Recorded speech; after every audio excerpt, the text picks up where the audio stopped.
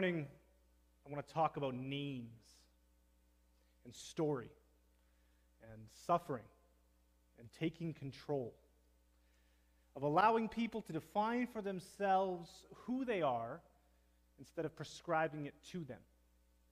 Last week, we kicked off a sermon series on overlooked biblical characters by introducing Shiphrah and Puah. And today, we're going to continue with part 2 of that series by examining Hagar. If this sermon series were a superhero movie franchise, then part 1 was the movie where we established the world and the rules. We set the tone for what we're creating. And then part 2 is not actually a sequel. It's a gritty reboot sequel where we go back and change the perception of the first one. And that's because, as we will come to see, the story of Hagar actually changes the way we see the story of Shiphrah and Puah. But we have to go back in time in order to do that. Shiphrah and Puah's superpower was the fear of God. If Hagar has a superpower, it's hope. Of the characters that we're going to look at and examine in this series, Hagar is probably the best known. Her name comes up in a story that is somewhat familiar to most people. But her story is one of injustice and suffering. And one of the injustices about her story is the very legacy that it has left. That's because Hagar is familiar to many Christians, but in her story, she is most often reduced to a minor character. The way her story is usually told is from someone else's perspective. As with so many biblical characters, she's overshadowed by more famous characters, ones from the higher tiers that we talked about last week. Abraham is one of those characters. He's a tier 1 biblical character, one of the most famous in all of Scripture. And his wife Sarah is not far behind. Their stories are famous. And one part of their story involves a slave woman named Hagar. And the way that this story is usually presented is about how Sarah lacked faith that God would fulfill his promise to Abraham. God had promised Abraham many descendants. And Sarah loses faith as they get old, and she convinces Abraham to have children by other means. And then God, of course, keeps his promise, as he always intended to, providing future generations with an object lesson in keeping faith in God's intentions. That's how this story is usually presented, from Abraham and Sarah's perspective, and it's an important one. But it completely overlooks poor Hagar. Hagar is abused and discarded in the worst way. So let's examine this story from her perspective. First, a few words of caution. Hagar's story is incredibly disturbing. I will attempt to not be too graphic. I don't want to be unnecessarily graphic. But if you're watching this at home, or you're here and you are sensitive to these sorts of things, or you have children who are sensitive, please keep an eye and be aware that this is a very violent story, a brutal story, and so I will not be offended if this is not a message for you. But it's important that we not gloss over the facts. We need to wrestle with how incredibly brutal her story is. Just the fact that it makes us uncomfortable is not reason to not talk about it. And so it's important that we establish one honest truth right off the bat this morning. And it's this: what happens to Hagar is nothing short of sexual assault. Let's not pretend it was anything less. It was sexual assault by Abraham with his wife Sarah as an accomplice. There is simply no other way to read this story and define what happened to her. Now, some would argue that verse 3 of our text makes clear that because Abraham took Hagar as his wife, that this was all consensual. Unfortunately, scholars and people who study this text tell us that the facts just don't line up with that. In fact, the oldest translations we have of Genesis are much more ambiguous. And later we're told that Abraham takes a second wife, not a third one. And so scholars and people who study these things for a living tell us that the reality is that it wasn't so much a marriage as a forced marriage. If they were married at all, it was against Hagar's will. And I know that that can be jarring to hear and even offensive to some of us to hear that. Abraham is one of the great pillars of our faith. In fact, the three largest religions in the world share him in common.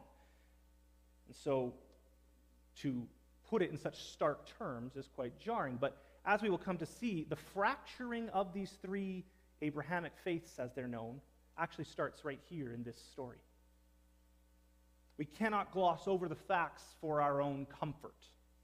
Trying to justify what happened to Hagar as something less than the brutal act it was only dehumanizes her. Because it causes us to not realize, that to read the humanity into who she was. It also causes us to overlook some very important lessons.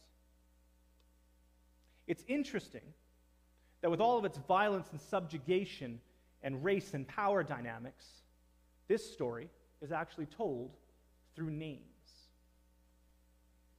When we pause to understand the names of the characters, then we begin to understand this story itself. And so we'll return to this theme of names throughout my message this morning. But let's start with our main character, with our protagonist, our superhero, Hagar. In order to properly understand who Hagar is, we have to understand her name. Hagar literally means the stranger or the non-citizen. Hagar is a person who is defined by being foreign. She was Egyptian. I mentioned earlier that this was the gritty reboot and it changes the way we perceive our story from last week of Shiphrah and Puah. And here is the first parallel. In the story of Shiphrah and Puah, the Jewish people are slaves in Egypt. But in Hagar's story, which comes first, she is the Egyptian that is first enslaved by Jews. Now again, let's make no mistake. Hagar is a full-blown slave. This is not the Sunday school version of this story, which paints her as a willing servant. She wasn't. Scholars actually tell us that she had most likely been a gift to Abraham and Sarah from the Egyptian Pharaoh because of some ruckus that occurred during his time living there. Hagar, a human being, was given as a possession from a king and gratefully accepted by a hero of our faith. I told you that this story is riddled with power dynamics. We're just getting started. So Hagar is forced into slavery to a foreign master, and then when Abraham is 85 years old, she is assaulted and forced to carry his baby. And again, to be clear, this wasn't meant to be Abraham and Hagar's baby. Sarah intended to raise this child as her own. Verse 2 makes that clear. These are the circumstances of how Ishmael, Abraham's firstborn, is conceived.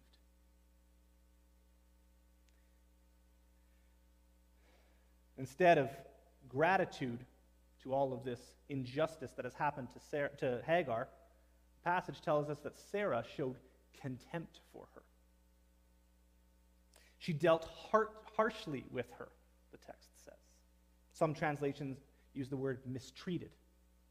Again, this is part of the story that has been whitewashed for years. We tend to think of this, or the way this is typically presented between these two women, is as petty animosity.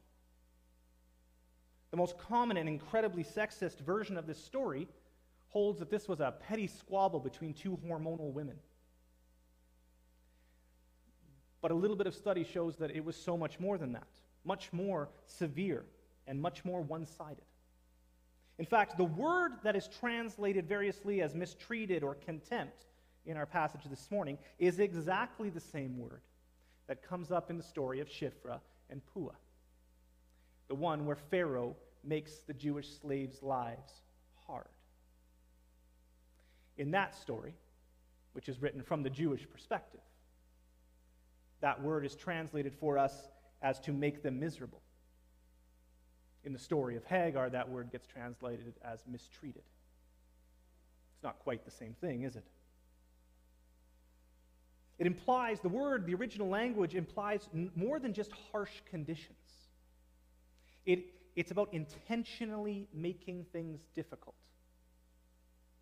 It's the breaking of a person's mind and body.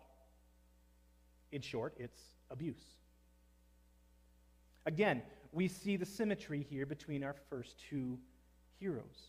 Hagar, an Egyptian, is abused by Sarah, the mother of the Jewish people. And generations later, the Egyptians return the favor by abusing her descendants. And that's the thing about dysfunction and abuse. It's cyclical. Abuse begets abuse in almost every situation. People who are abused end up themselves becoming abusers. And this isn't just a personal thing. This isn't just something that happens on a personal one-to-one level. We see this dynamic play out in almost every situation where human beings are involved. Workplaces, families, politics. When one person or group feels mistreated, as soon as they get power, they almost always mistreat those who are not in power.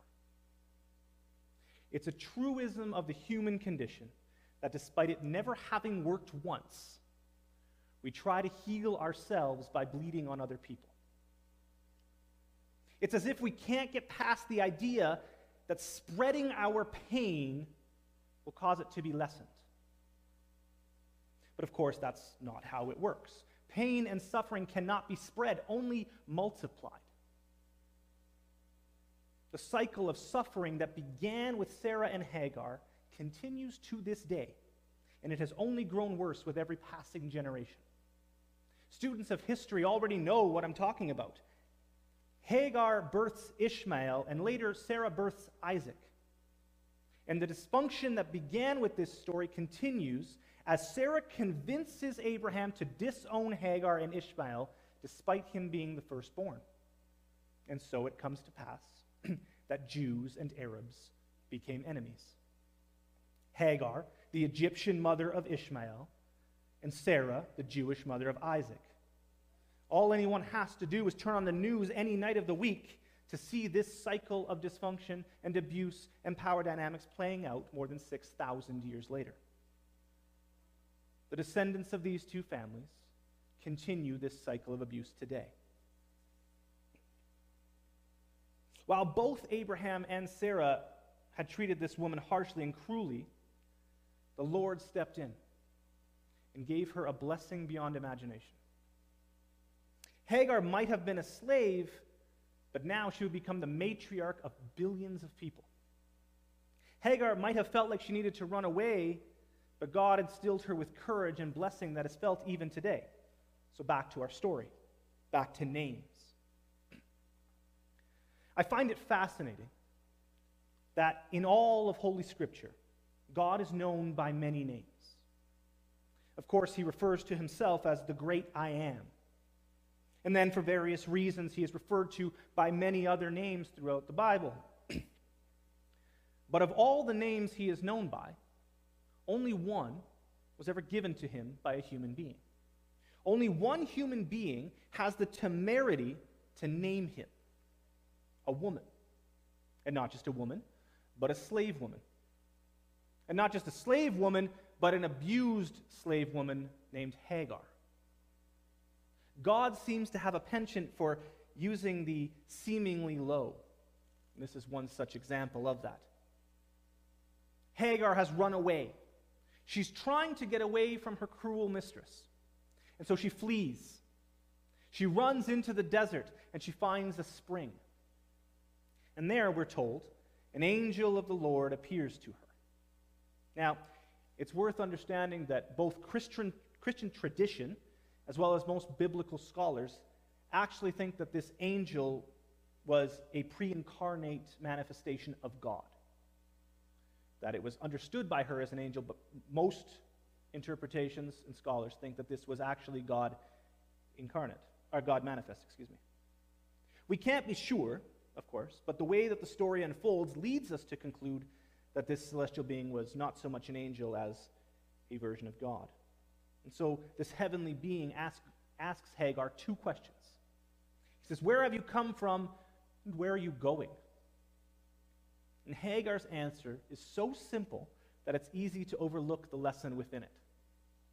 She says, I'm running away from my mistress, Sarah. She was asked 2 questions. She answers with 1 sentence. But somehow that answer seems to satisfy God's questions. Because that 1 sentence actually answers both of them. That's the thing about suffering. It's all-consuming. Where did you come from? Suffering. And where are you going? Away from suffering. That's it. That's her entire plan. She doesn't know where she's going. She simply knows she's going away. I came from an unhealthy place and I just want to get away from it. That answers where you come from and where you're going. She cares not where she actually ends up. She comes from a bad place, and so she's simply headed away. The stranger, the person whose name means the stranger, is trying to get away. After God tells her to return to Abraham and Sarah so that he can once again use a terrible situation for his glory, that's when Hagar has the audacity to name him. She names him the one who sees me. Again, she is the only human being in recorded history to do this, so let's not gloss over it. Because the name she gives God is really quite something. The one who sees me is what she named him when she was at her lowest point. Right at the height of her suffering. Right as she was broken and humiliated and hurting. And despite being told to return to the situation that caused that, she somehow feels seen. God sees her intimately. The text doesn't actually tell us that he said anything to her to make her feel better or to make her feel seen. She just knew that she was seen, and that was enough for her. God had seen her pain. She didn't need to cry out or express it. She didn't need to try to express that which words could not convey. God saw it. And here is perhaps Hagar's most important lesson. God always sees suffering. He always sees injustice. Whatever it is that you are facing today, the one who sees knows your pain. He identifies with it. He's been there and he's felt it. Our Lord Jesus was no stranger to pain and suffering. He suffered from people lying about him, betraying him, condemning him, and physically assaulting him. But he didn't let that stop him from enjoying an abundant life and inviting others into it. He allowed the Holy Spirit to instill him with courage and joy and peace and victory, and he invites us into that same place. Jesus understands that we too will endure pain and suffering. He tells us this in John 16. But along with telling us that we will experience trouble, he gives us encouragement and courage and that ever-present superpower of Hagar's hope. John 16, verse 33, in this world you will have trouble, but take courage, for I have overcome the world.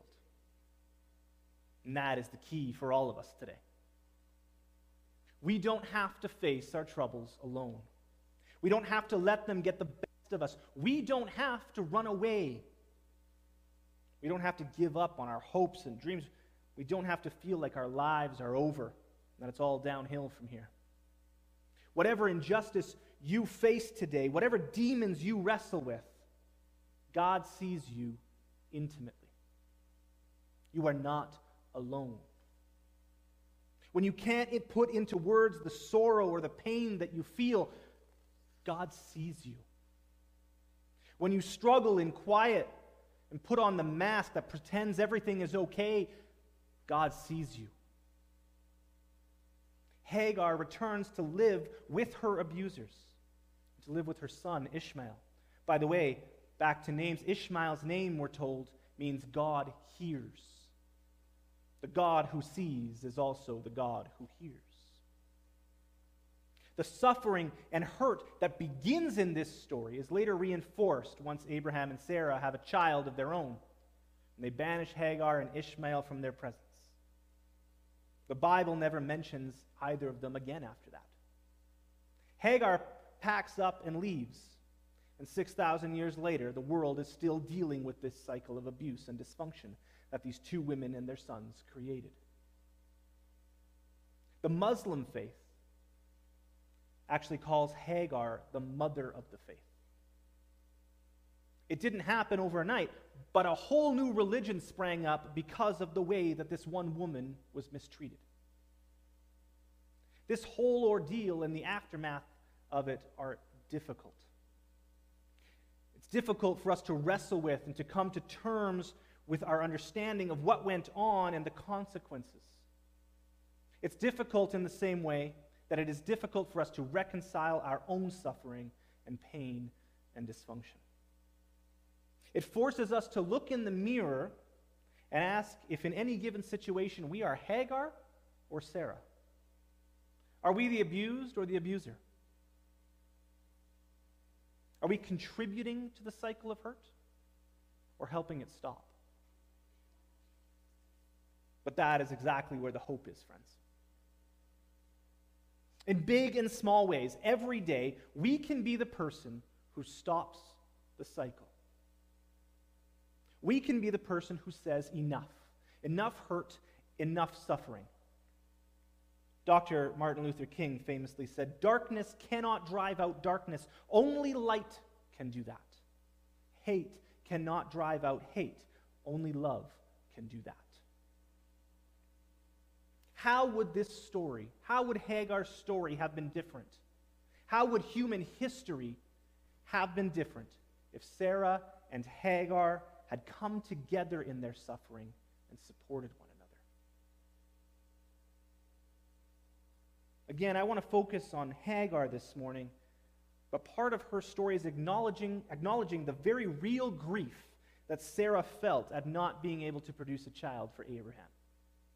What if instead of bleeding their hurt on each other, these two women had come together and worked with each other and supported each other through their pain and their suffering and their grief? It's not at all an exaggeration to say that the flow of human history would have been significantly altered that day. And so I hope that we can all take away hope from this violent, awful story. Hagar's story is shocking in its brutality, but God sees her. And he provides yet another opportunity for reconciliation and healing when she returns to her son and his father. And these people missed that opportunity. It's my fervent prayer today that the God who sees will be the God who is your focus as you look for those opportunities to promote justice and healing in your own life and among those you meet this week. But more than anything, I want you to hear me when I say that Hagar's story is one of hope because God makes clear that he sees her pain. She is confused and hurt. She didn't really know what to do. But the Lord met her there and then by that spring near Shur. And he will meet us as well. No matter what your circumstances, God makes a way. He is the light in the darkness, the light that drives out darkness. This morning, let's allow the Lord to work through our suffering with us.